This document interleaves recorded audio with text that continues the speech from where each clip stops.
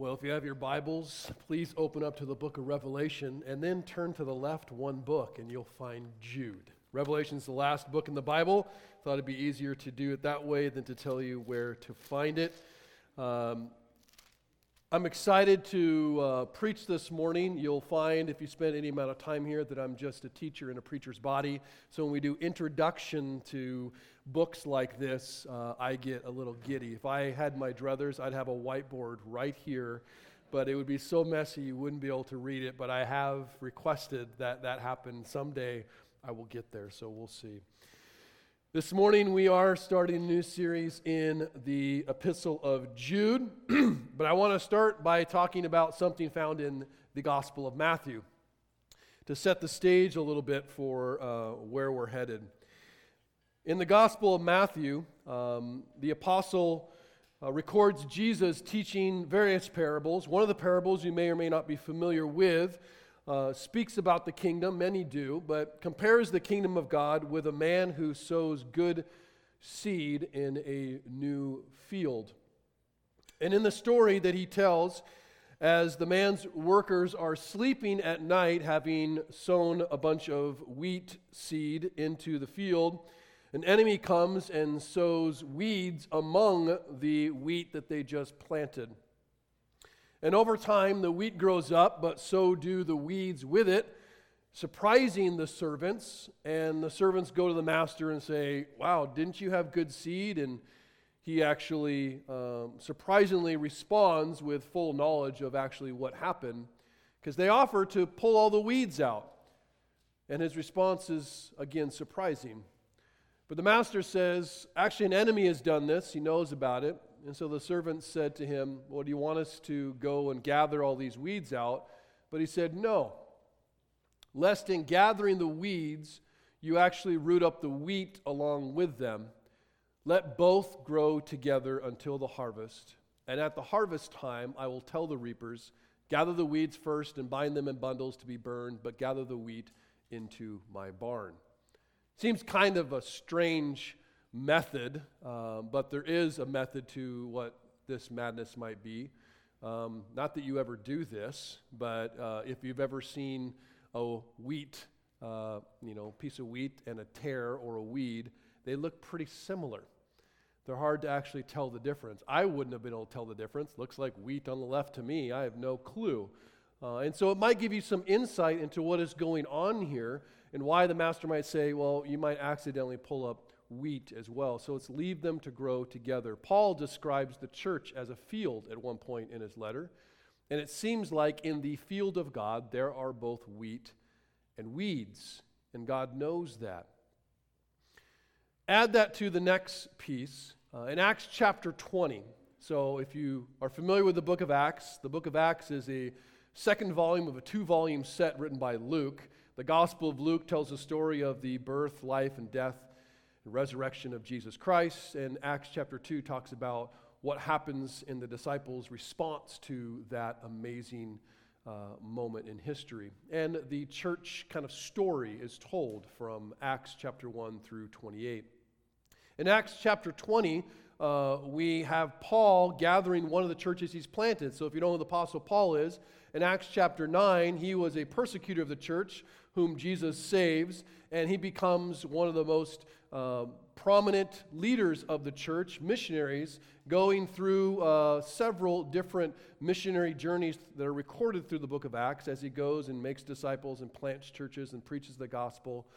He wrote half of the New Testament. And so in Acts chapter 20, he gathers the Ephesian elders from the church of Ephesus that he planted, he had spent much time with. He gathers them in a different city to talk with them. And he's kind of given them a final farewell because he knows that he is being sent to Jerusalem, which ultimately he knows he'll be sent to Rome, which ultimately he expects that he would likely die, which he is one day beheaded in Rome.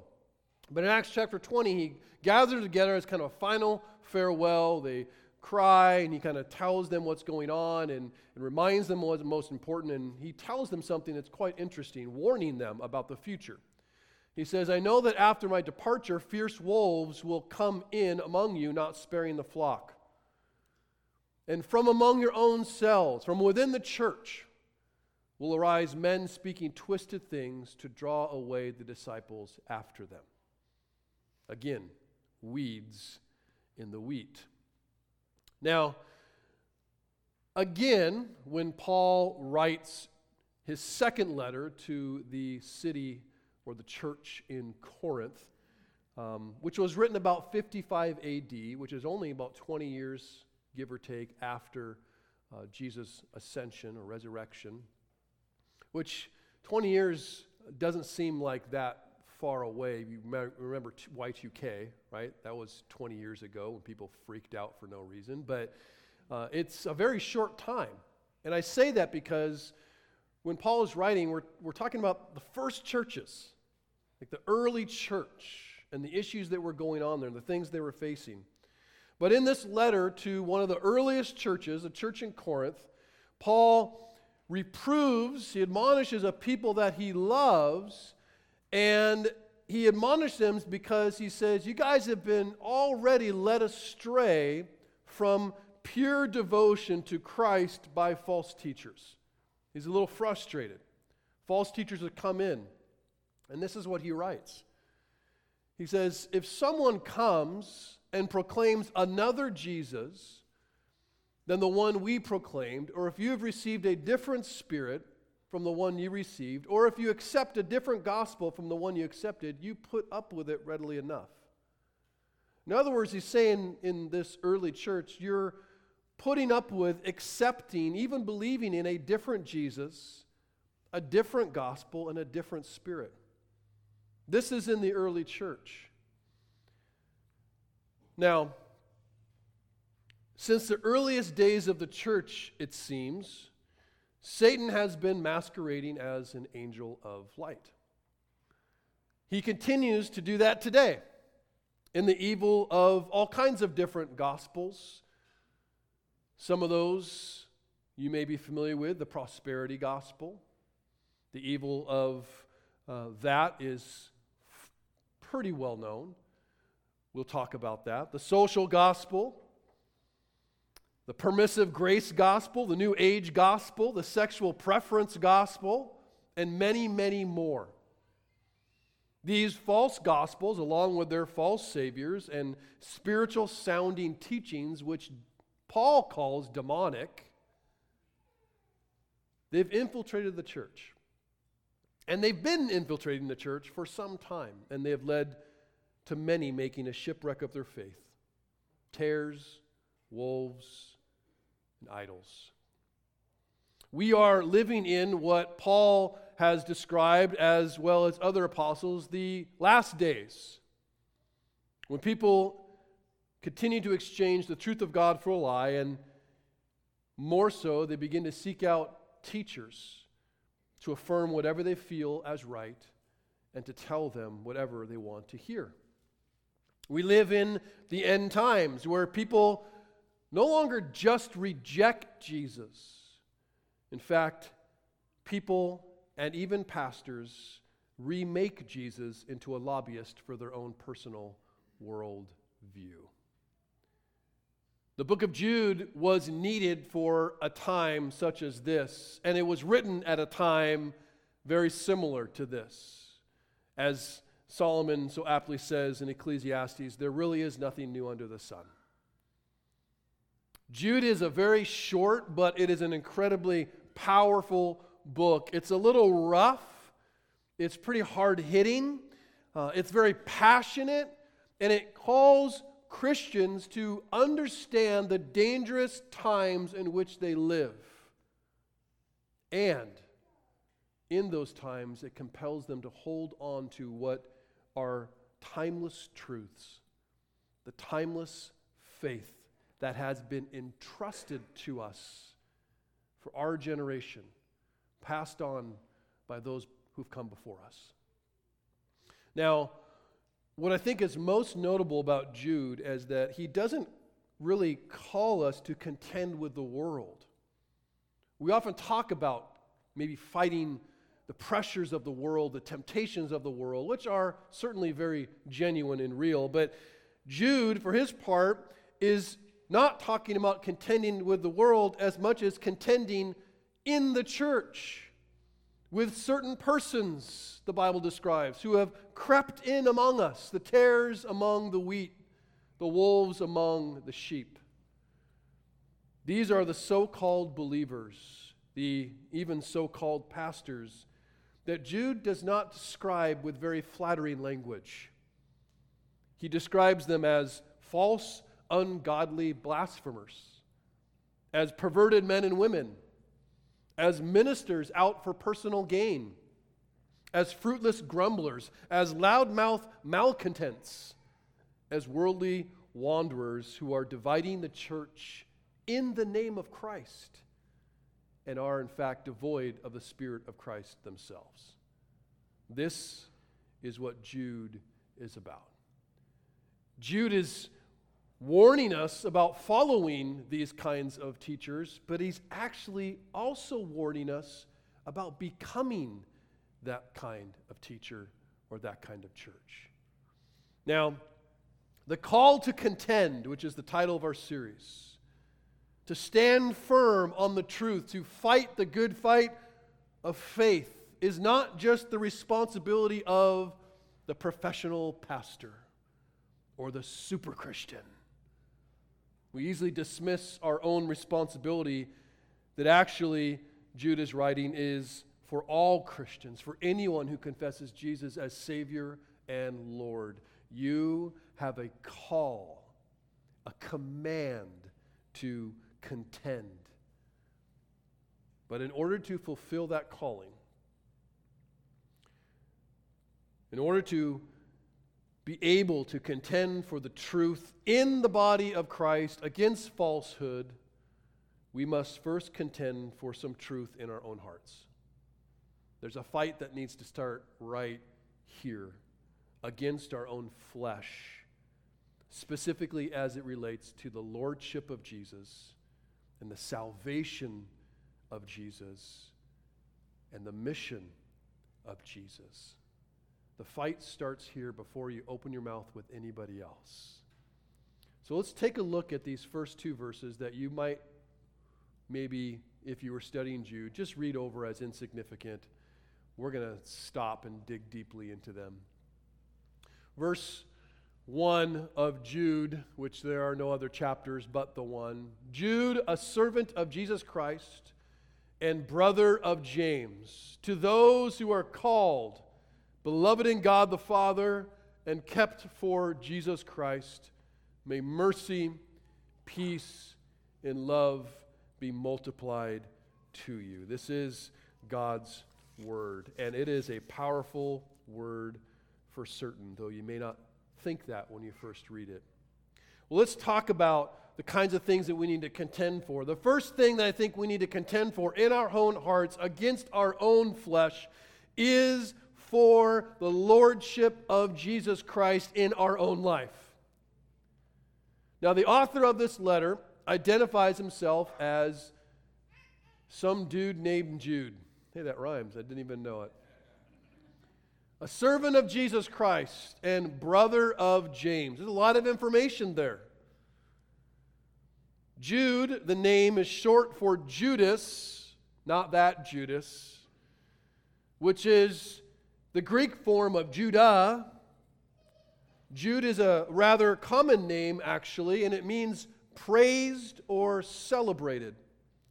When you understand who is writing, though, it might be surprising because this particular Jude is seemingly trying to avoid any praise for himself or celebration for who he is. Scholars agree that Jude, this one who is writing, is actually one of the half-brothers of Jesus. According to the book of Matthew, you may not know this, but Jesus was the oldest in a relatively large family of brothers and sisters. Apparently, after the supernatural birth of Jesus, Joseph and Mary had other natural children, which all became half-siblings of Jesus because Joseph was really not Jesus' father. This included, according to the gospel, 4 brothers that are named.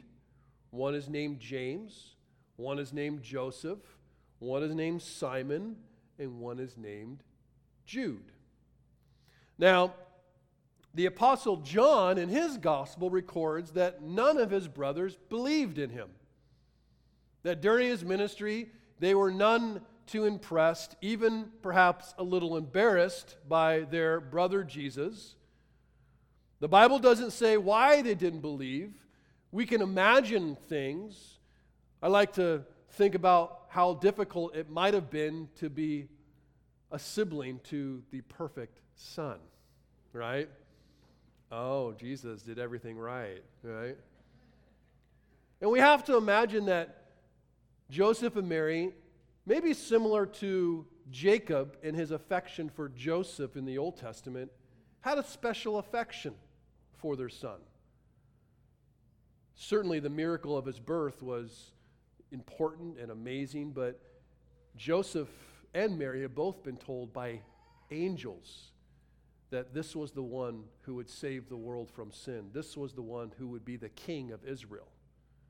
And so they naturally had a special affection for Jesus, we can imagine. But his family, namely his siblings, were not fans. Perhaps this gives us insight into why Jesus himself had said that a prophet is not without honor except in his own hometown, and even, he said, your own household. He knew that very well. He knew what it was like to be marginalized in his own home by his own siblings. But all of that changed, it seems. And it changed because of the foundation, the truth that is the foundation of the Christian faith, which is the resurrection of Jesus Christ. The resurrection is where Jesus proved he was who he said he was, and he did what he said he had come to do. Paul makes this point in 1 Corinthians 15. When he talks about after Jesus rose from the dead, he says he then appeared to Cephas, who's Peter. Then he appeared to the 12. Then he appeared to more than 500 brothers at one time, most of whom are still alive, though some had died. And he says, then he appeared to James and to all the apostles. James, his half-brother, who didn't believe in him, suddenly did. And it's because of the resurrection. James and Jude, perhaps even Simon, his other brothers, perhaps they all became ministers. We kind of seem to see that James and Jude did.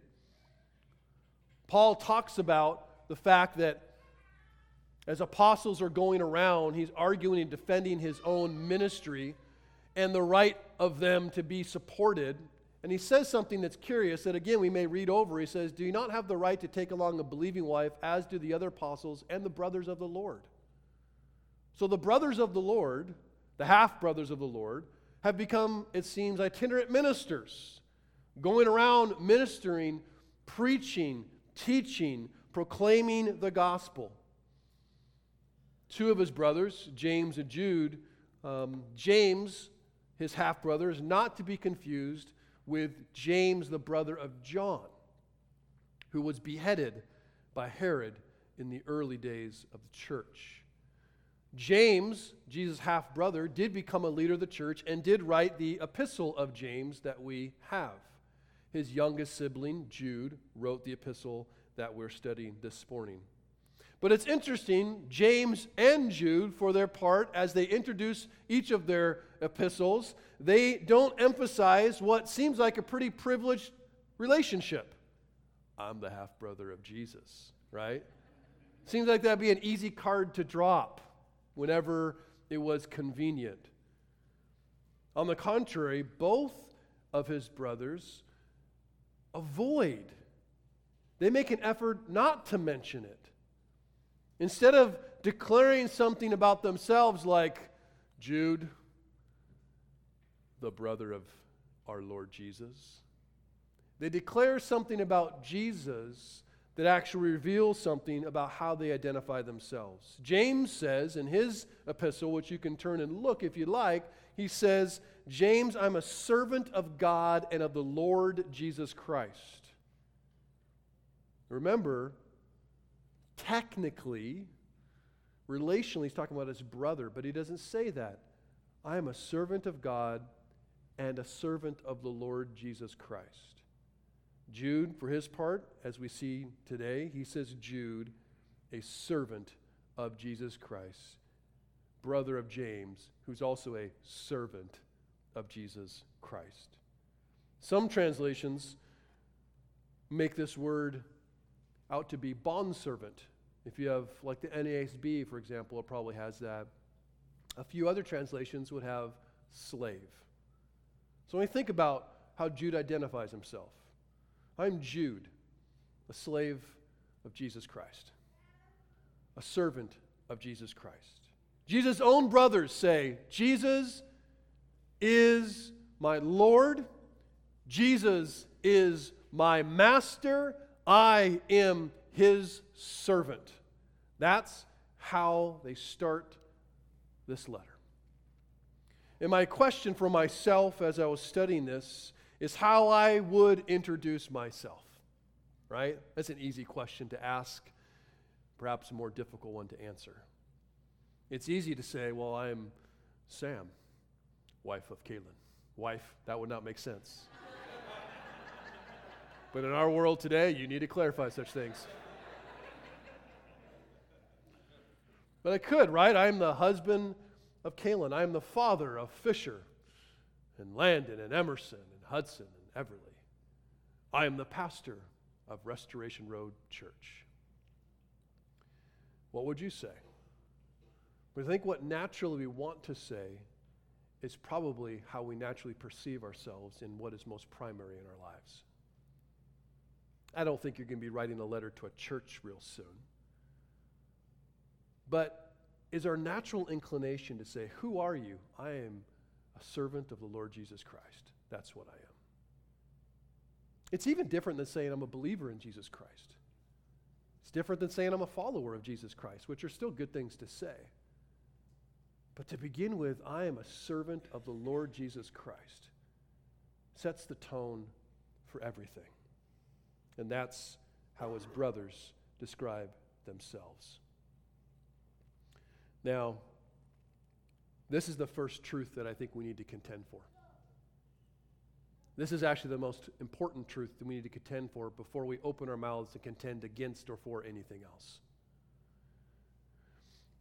It's interesting in the great apologetic verse that is used to talk about defending the faith, to have an answer, a defense, right, that Peter so aptly talks about. Always being ready to make a defense for everyone who asks you to give an account for the hope that is in you.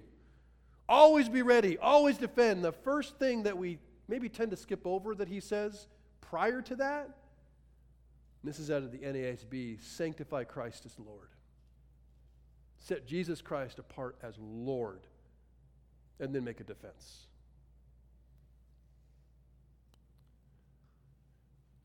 Before we can fulfill our call to contend, before we can provide a defense for the faith, before we ought confront false teachers in and among us, we must set apart Jesus as Lord in our own hearts over our own lives. Quite simply, I've heard it said, character matters in contending. If we are not living under authority, if we do not see ourselves as owned and ruled by Jesus, we cannot contend rightly.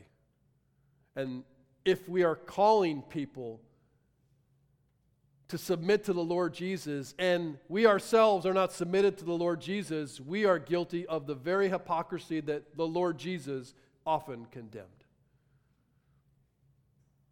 How you live governs everything, even how your contention is received. And I don't mean fighting, but I mean you're defending, you're standing for the truth, how it's even understood. See, Jude didn't get a free pass because he was the brother of Jesus. And none of us get a free pass to neglect the Lordship of Jesus in our lives because we've been Christians a long time. Anyone can call themselves a Christian. Jesus didn't call us to go, hey, I'd like you guys to label yourselves Christians and then kind of live how you want, but just identify with me would be great.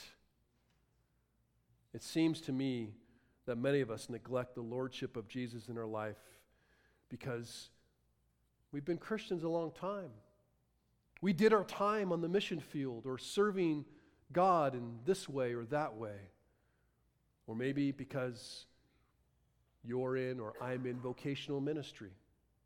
You realize that a pastor can neglect the Lordship of Jesus in his life and be guilty of all kinds of hypocrisy. If Christians are going to call people to follow Christ, they better follow Christ. So as we talk about the call to contend, it starts with just ourselves. If you're going to invite people, call people, preach at people to submit and follow the Lord Jesus, you better be submitted and following Lord Jesus yourself. If you're going to call people to repent, you ought to be living a life of repentance.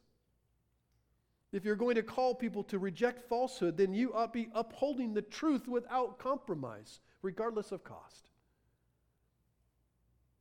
I was reminded what the Irish evangelist Gypsy Smith, which I think his first name was Rodney actually, but Gypsy sounds so much better. He once said it this way: there are 5 gospels. No, he wasn't teaching falsely. There are 5 gospels: Matthew, Mark, Luke, John, and the Christian. And some people, dare I say most people, will never read the first 4. Matthew, Mark, Luke, John, and the Christian. Your life is a gospel proclaiming truth or lies about who Jesus is and what he has done. And many people are reading it often. We must contend first for the Lordship of Jesus in our own lives if we're going to contend anywhere at all. But Jude doesn't stop there. The first point to contend in ourselves is the Lordship of Jesus, but the second point to contend in our own hearts and our own souls is for the salvation of Jesus.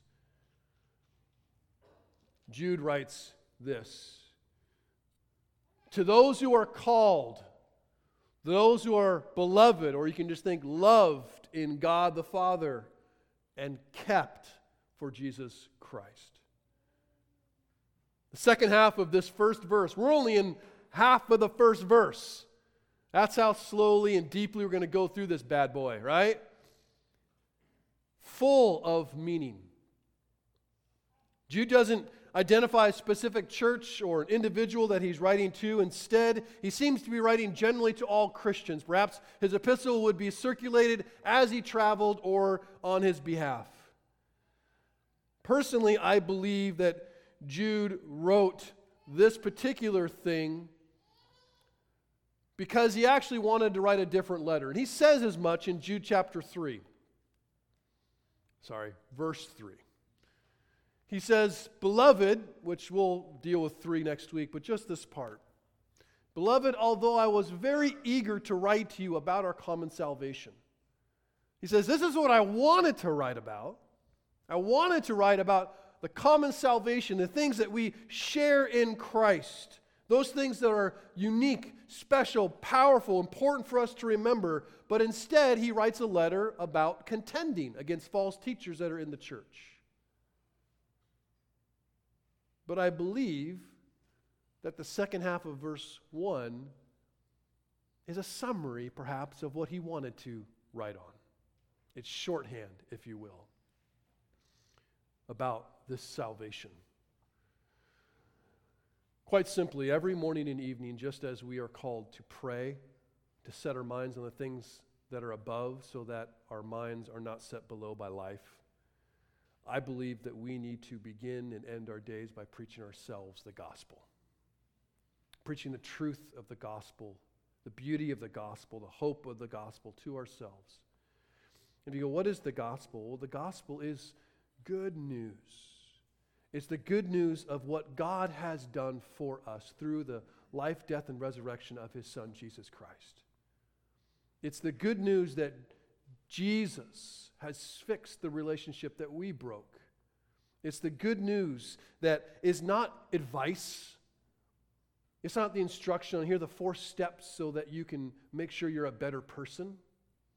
It's actually news to be believed, a declaration to be received, something that declares what God has done. And so here, this is what Jude emphasizes.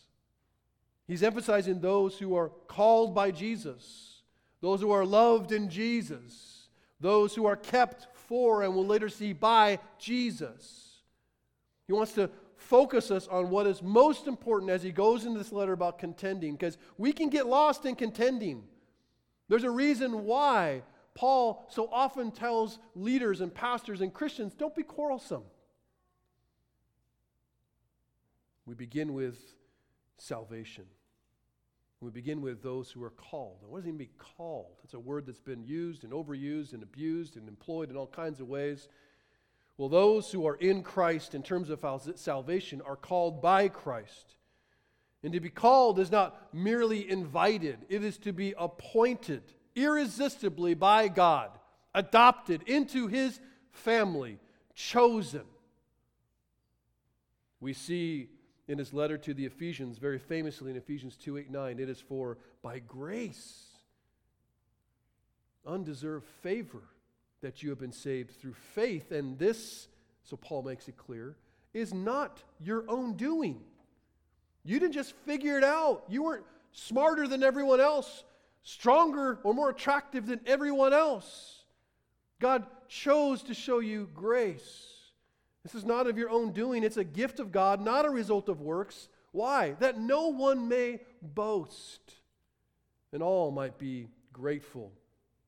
It is God who pursues us, God who rescues us, God who chooses us. In other words, when we talk about our common salvation, the salvation of man is not dependent upon human effort.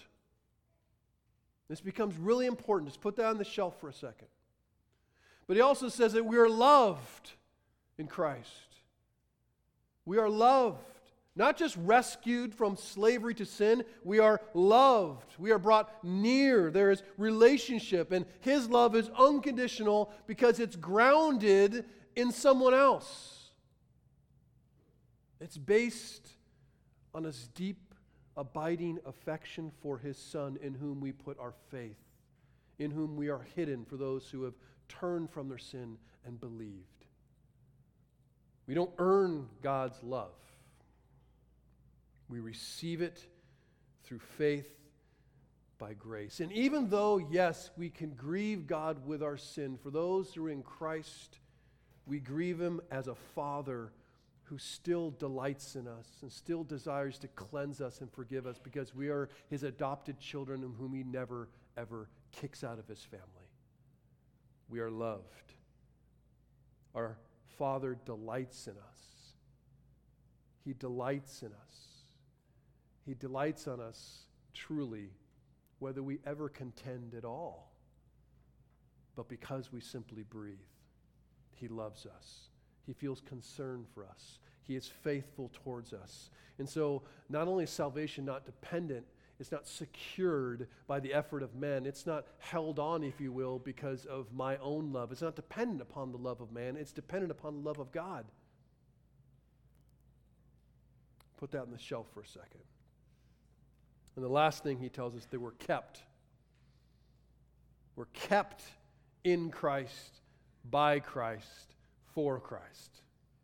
He will say at the end of his letter, that to Him who is able to keep you from stumbling. That's Christ. We are kept for Christ, by Christ, and He is keeping us for Himself. He is guarding us. He is protecting us. He is keeping His eye on us, and He will do so until the day that we are with Him face to face. In other words, salvation of man is not dependent upon human endurance, but on God's faithfulness to keep those He has chosen and loved. Now, summary.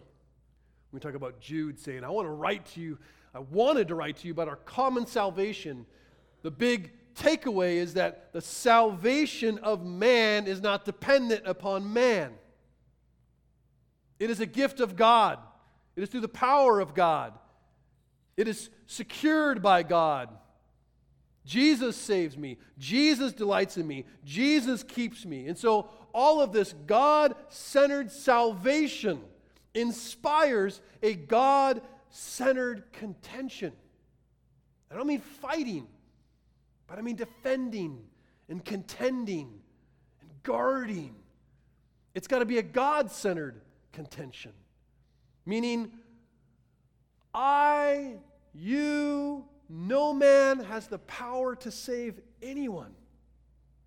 You must understand where your responsibility and power begins and ends and where God's begins and ends. You don't have the power to change a heart. God does by His Word, through His Spirit. We do not. That not only gives us some comfort, if you will, but I believe also gives us some hope, especially for those who are looking like there's no way that hard-headed individual is ever going to change.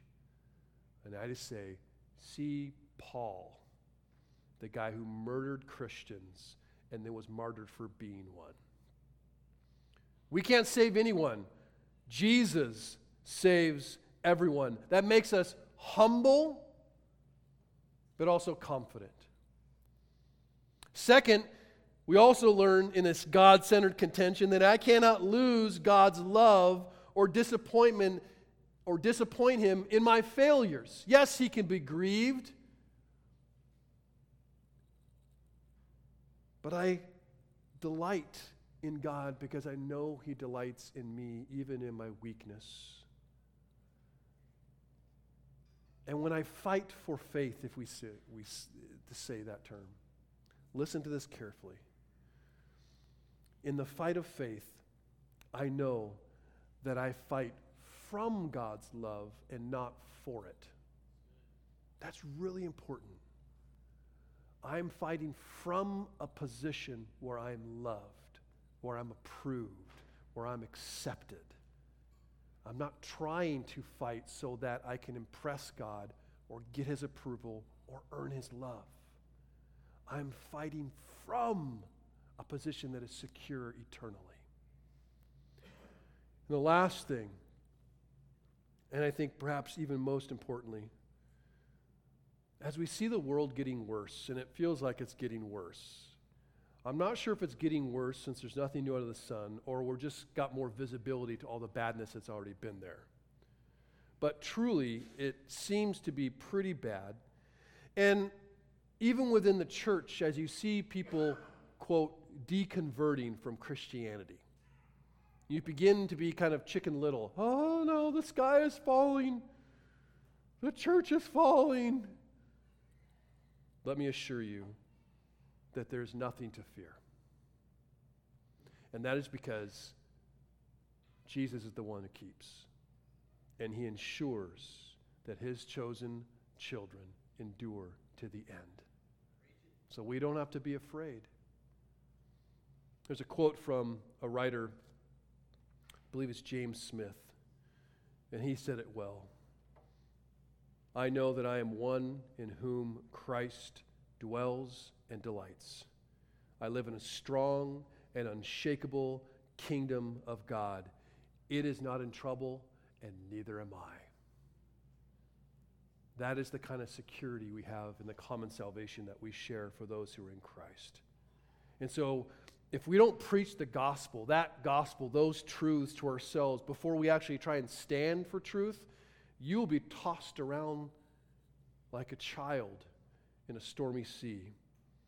Not only that, if you don't preach the gospel to yourself, you don't remember who is doing the saving and who is doing the loving and who is doing the keeping, you will probably be very reluctant to speak. You may be quarrelsome if you ever say anything, and you'll be very fearful that you've said the wrong thing the wrong way at the wrong time. But when you know the joy of your own salvation and the power that's behind it, you will eagerly fulfill your calling to contend for the truth because you know the one who is truly contending through you. And you will live and you will love and you do all of that without fear. That's where we need to start. Jesus is Lord and He loves me. Jesus is Lord and He saved me. Jesus is Lord and He's kept me. On to the battlefield. Let's go. No fear. So Jude is setting us up in these two verses, setting the stage for a letter. It's going to be very much about like, there are some false teachers and they're bad. You need to contend. But he's like, don't go on the battlefield naked. You got to be set and protected by certain truths. And the last one he talks about, contending in our own heart, is what he says in verse 2. He says, may mercy and peace and love be multiplied to you. May these things be reproduced among you. Most of Paul's letters begin with a similar salutation, some combination of grace or mercy or peace or love. And here Jude says mercy, peace, and love. And there's a reason why he says this. If you understand that he's writing to a people and a church that is dealing with all kinds of false teaching coming in, and he's going to call them to contend, he wants to actually re-emphasize the fact that God is centered in salvation. It's all about God. So as they contend, they are responding to how God has treated them. Here's what I mean. These three things, mercy, peace, and love, they could be considered pillars in the house of salvation. What is mercy? Mercy is not receiving deserved punishment, justifiable punishment. And this is foundational to salvation. All men are saved because even though they are hostile enemies toward God, He shows mercy. He does not give men what they deserve. In fact, His mercy is not just, we'll just forget sin. We'll just kind of pretend that didn't happen. No, His mercy is seen in that He takes His justified wrath and He pours it out on someone else for us. He actually gives us undeserved mercy, and He gives His Son undeserved wrath for us. Through His sacrifice, through His mercy, which results in Jesus' death, God makes peace with God. And God makes peace with us. We don't make peace with God. God is the one who ensures peace has been made through the blood of the cross. And on the cross, we see this ugly hatred for sin, right? And when you think like, well, I'm not that bad. You're so bad that your sin required the death of the Son of God. But you're so loved that the Son of God willingly died on the cross. So you remember that love and that ugliness, that mercy and that grace, that God is the one who shows mercy. God is the one who makes peace with us. God is the one who loves us. Now, Jude's letter and all that is contained in it is to strengthen our faith, but it's actually to inspire us and direct us as we move and share our faith. So these simple truths in this kind of obscure greeting is breathed out by God to equip us to contend the right way, to multiply the right things. We are to multiply mercy and multiply peace and multiply love. So let me explain why he would say this. He says, what is most important, let this multiply among you. Those who contend are called to multiply mercy. And what does that mean? Well, they're going to be facing all kinds of false teachers and wolves. Wolves don't need mercy. They need a gun. You shoot wolves. Okay? You don't go, oh, wolfie, wolfie. You seem like so nice. Come here, let me pet you. No. wolves eat sheep, wolves eat people, you kill wolves, done. But you don't shoot those who are captivated by wolves. And sometimes we really struggle to tell the difference. We are called to show mercy to those sheep who have been captivated by the wolves. It's very tempting to be quarrelsome. It's very tempting. Hey, we're from the Church of Jesus Christ of Latter-day Saints. Oh, yeah. Here come the Bible guns. You just go. I know that because I did that for years. And some might argue that they're false teachers, but you spend any amount of time with many of these missionaries, and they are just lost young men. And they need mercy. We need to be careful that we're not, or that we are shooting wolves and not shooting sheep. And as we contend to be patient and showing mercy and gentleness as we speak the truth in love. We also need, as we contend, to multiply peace. I think it goes without saying, but this is nothing new. People, and particularly the church, is rather divided. There's all kinds of factions in the church based on all kinds of different false teachings. And while we are not allowed to compromise the truth, we must be a people who are peacemaking and not just peacekeeping. Peacekeeping can be done through force. Peacemaking has to be done through relationship. And we are to unify around the truth, not just unity for the sake of unity. But as we show mercy and we work towards peace, we are working towards unity and agreement on the things of God. And yes, there'll be times when we need to divide. But we don't bring unity just by winning arguments in person or online. You know what I mean? I don't see much unity being built online myself. I see a lot of contention in the wrong spirit and not much unity building. Now, the third thing that we are to contend or multiply as we contend is love. I say this one because I'm a Bible guy. I'm a doctrine guy. I'm a theology guy. Love it. But the truth is, you can have all your doctrine right and not have love and be all wrong. Let's not forget what Jesus wrote, which was read earlier, to the church of Ephesus. Remember the church of Ephesus? The church that Paul warned, fierce wolves are coming. Well, it sounds like they did a pretty good job of shooting wolves. I know your works. Talking to this church. Your toil, your patient endurance. He's complimenting the church. How you cannot bear with those who are evil. What kind of evil? Well, have tested those who call themselves apostles and are not, and found them to be false. So they have battled false teachers. He's like, good job.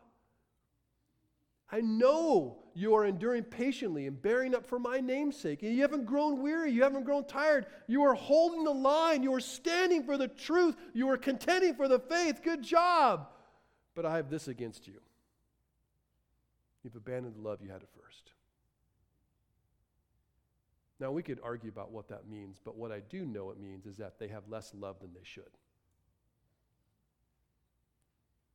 I don't want to be that kind of person, and I don't want to be that kind of church. It's not truth or love, doctrine or love. It's a both and. That's what Jesus calls to. He says, yeah, contend for the faith. But don't be so right that you become characterized and described and identified as that unloving person or church who has their Bible right. I don't want to be the other either. Well, they're screwed up, but they're really loving, right? That's not a good alternative either. So let us close and make it a little more personal. This is a short introduction to Jude, just to set the stage. 2 verses that prepare us to contend. But before we fulfill the call to contend, as I said, we need to contend for some stuff in ourselves, and there's some here that need to contend for the Lordship of Jesus in your life. It's possible that you have been a Christian for a very long time. It's possible that, unlike Jude, you've reveled in the fact that you know Jesus, that you're in the family. But is he Lord of your life? Does he really call the shots? Is his the truth that you truly believe? Is he your master? Are you his servant? If not, it's possible, if you're calling yourself a Christian and Jesus is not actually the Lord of your life, that the sermon of your life is doing more harm than good. It's possible. First and foremost, you need to know Jesus as Savior and trust him as Lord. That's where it begins. Now, there are others here that maybe do acknowledge Jesus as Lord, that believe in his Lordship, but in your life, the Lordship feels dutiful. Service feels difficult, burdensome. You have his Lordship, but I would argue that you haven't really understood his love. You haven't understood his gracious salvation. Perhaps you are spending a lot of time dwelling on your failures.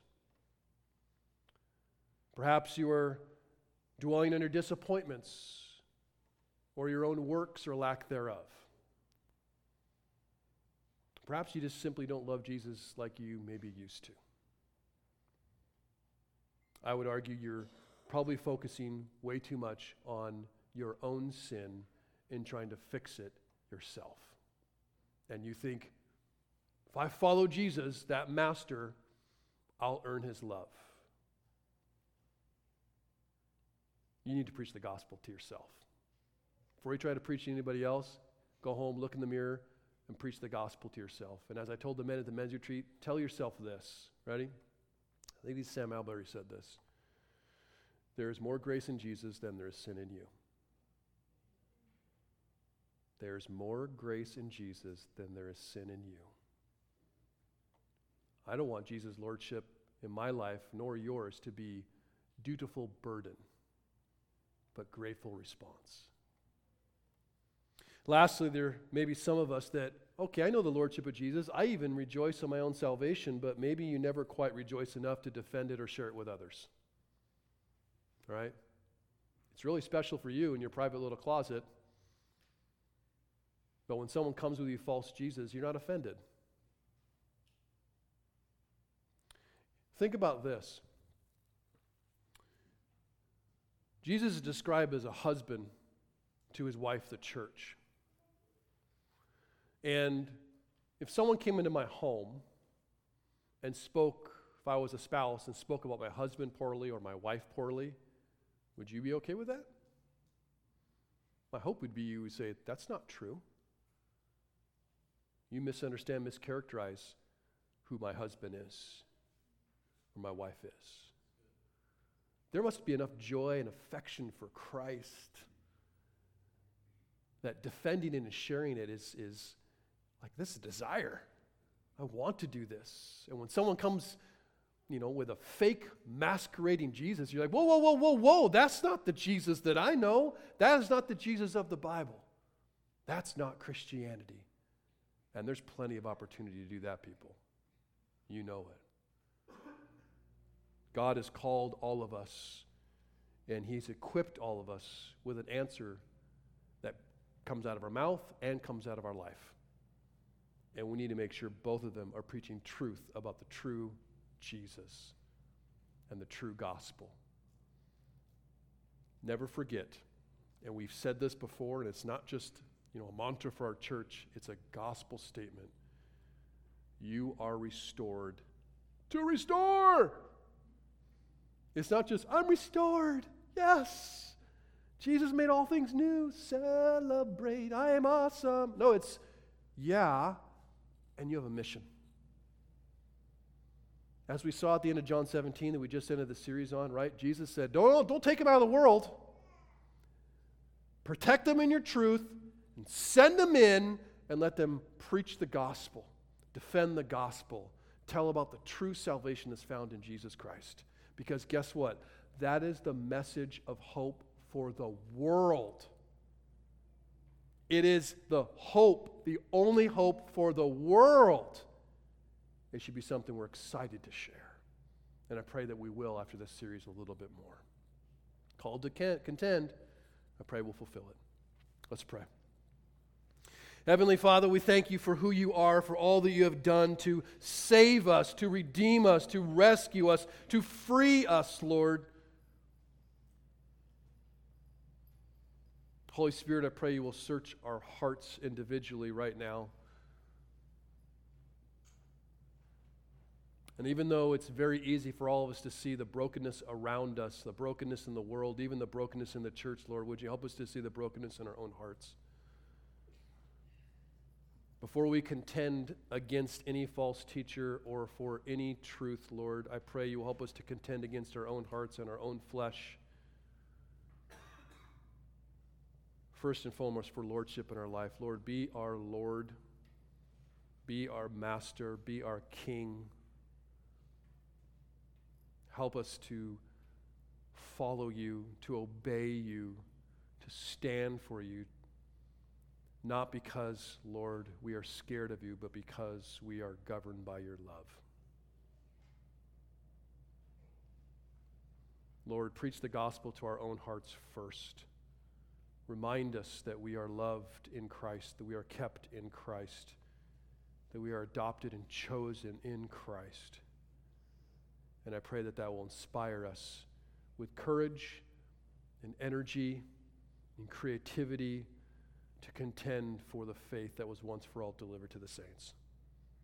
Help us to be good stewards of the time that we have been given. It is in the name of Jesus Christ that we pray. Amen.